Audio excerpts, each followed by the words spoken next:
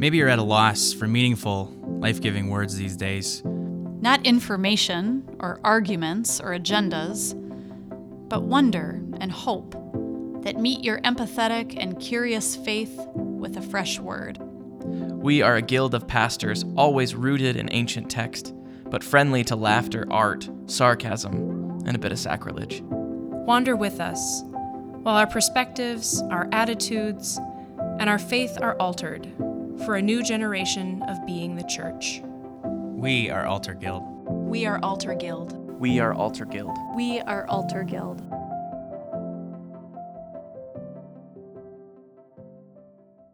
We all know the story of Joseph and a very pregnant Mary traveling to Bethlehem and finding no room in the inn. But what kind of road trip was this? Was this some type of homecoming? In today's episode, Matt talks about his experience of home and wonders what it means to carry home around with us.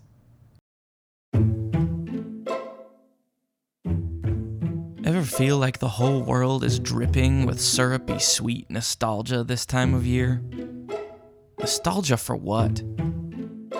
We've all seen too clearly what it means to make great again.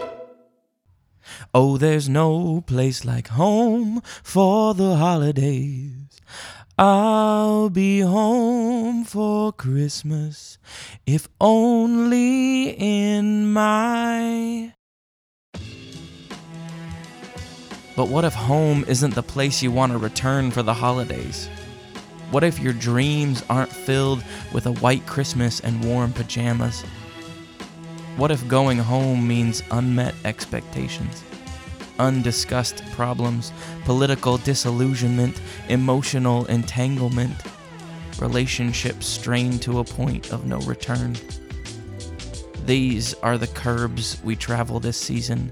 These are the thresholds that we cross. This is our commute. Perhaps you're traveling, waiting for a pat down in an eternal TSA line, wondering what that smell is, or packing up the car for a road trip, filling iPads with Disney cartoons so that the kids don't explode on the 8-hour drive across nowhere. Maybe you want to be home, but just can't afford it this year. Or maybe you're settling in, welcoming a slower pace for a few days. My homecomings have never felt Leave It to Beaver swell. Some of it has to do with my own dumbass mistakes. Some of it has to do with family tension.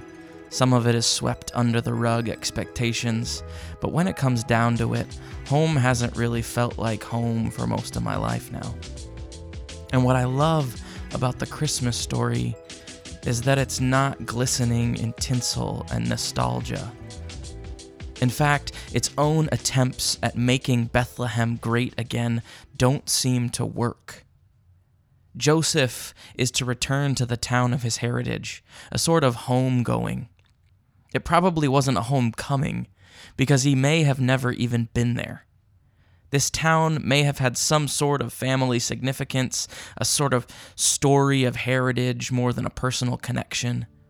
And yet, it's trying to make a point that Jesus will be born into the house and lineage of King David.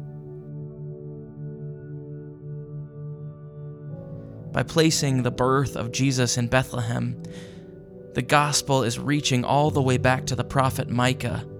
But you, O Bethlehem of Ephrathah, who are one of the little clans of Judah, from you shall come forth for me one who is to rule in Israel, whose origin is from of old, from ancient days. But even more, Bethlehem was the birthplace of David, King David, the baffled king composing Hallelujah.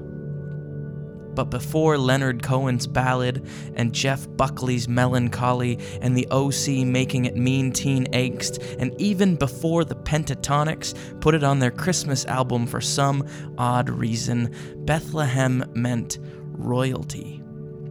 It meant prestige. It meant a bloodline reaching back to the days when Israel was great.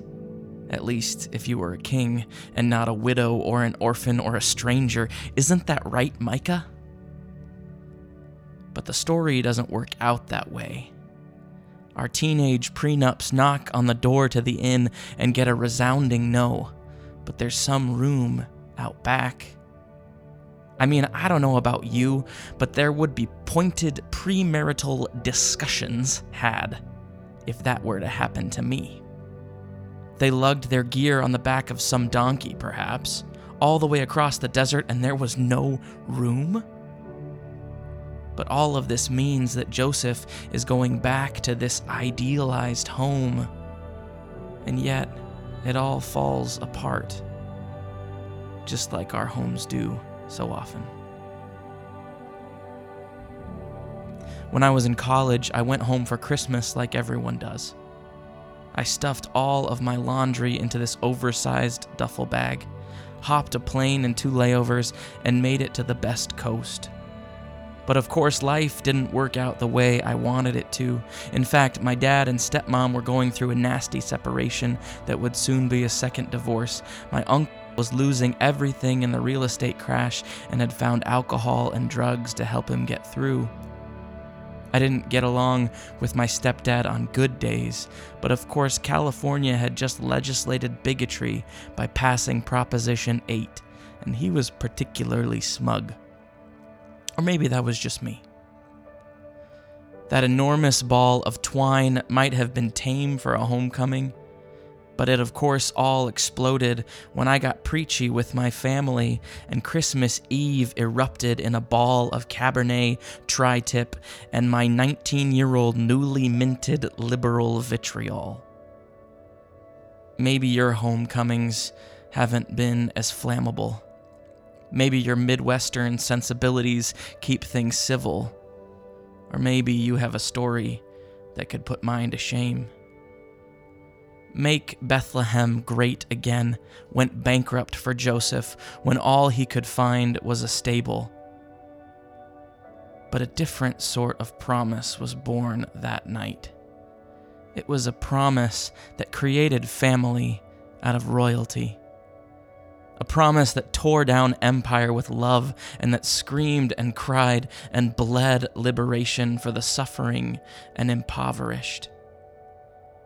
Instead of royalty, they got God again, kneeling down in the stench and the filth, in the political arguments or passive-aggressive comments, in the eating too much or too little or worrying far too much about eating at all, in the credit card statements and the travel bills, funerals and impossible diagnoses.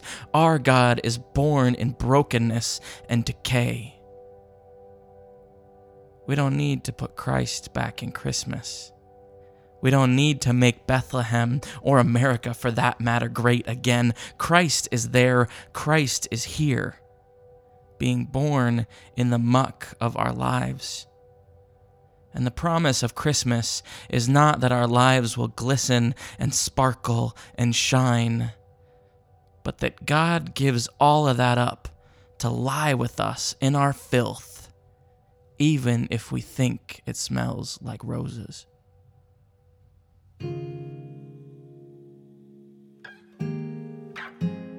Not all of my homecomings have been like that Christmas, and I've done enough work within myself and with my family relationships that I'm not so apprehensive to return home like I once was. It's hard work, but it's worth it. At least it is for me. So whether you are eagerly awaiting a homecoming, or whether you're dreading it, know that the Christmas story offers a promise that, born in the mess of family and politics and awkward silences, is someone who will change the world. And maybe even more importantly, will change us. God isn't returning to some royal home like a homecoming queen crowned in glory. God is homegoing, packing up all of the smells and bells and holy, holy, holies on a donkey or a VW Beetle, and hitching a ride with each of us to be born on our thresholds and in our commutes.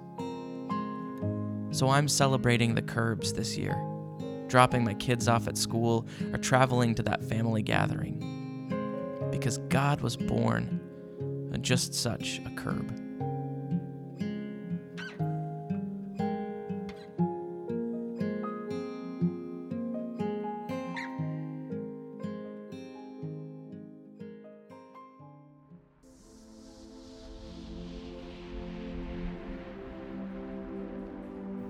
Altar Guild is hosted by Meta Herrick Carlson, Matthew Ian Fleming, Miriam Samuelson Roberts, and Derek Tronsgaard, with edits by Matt and Derek. Today's episode was written by Matthew Ian Fleming with music by Dotted Lines and Aaron Sprinkle. You can visit our website at altarguild.org, that's ALTER, and find us on Twitter and Facebook at Altar Guild. To listen to more episodes or to subscribe, you can find us on iTunes, Stitcher, Google Play, or wherever else fine podcasts are sold. And if you like what we're doing, please leave us a review on iTunes. Thanks for listening, and be sure to tune in tomorrow for our next episode. And in the meantime, go in peace, listen, love, serve, and altar.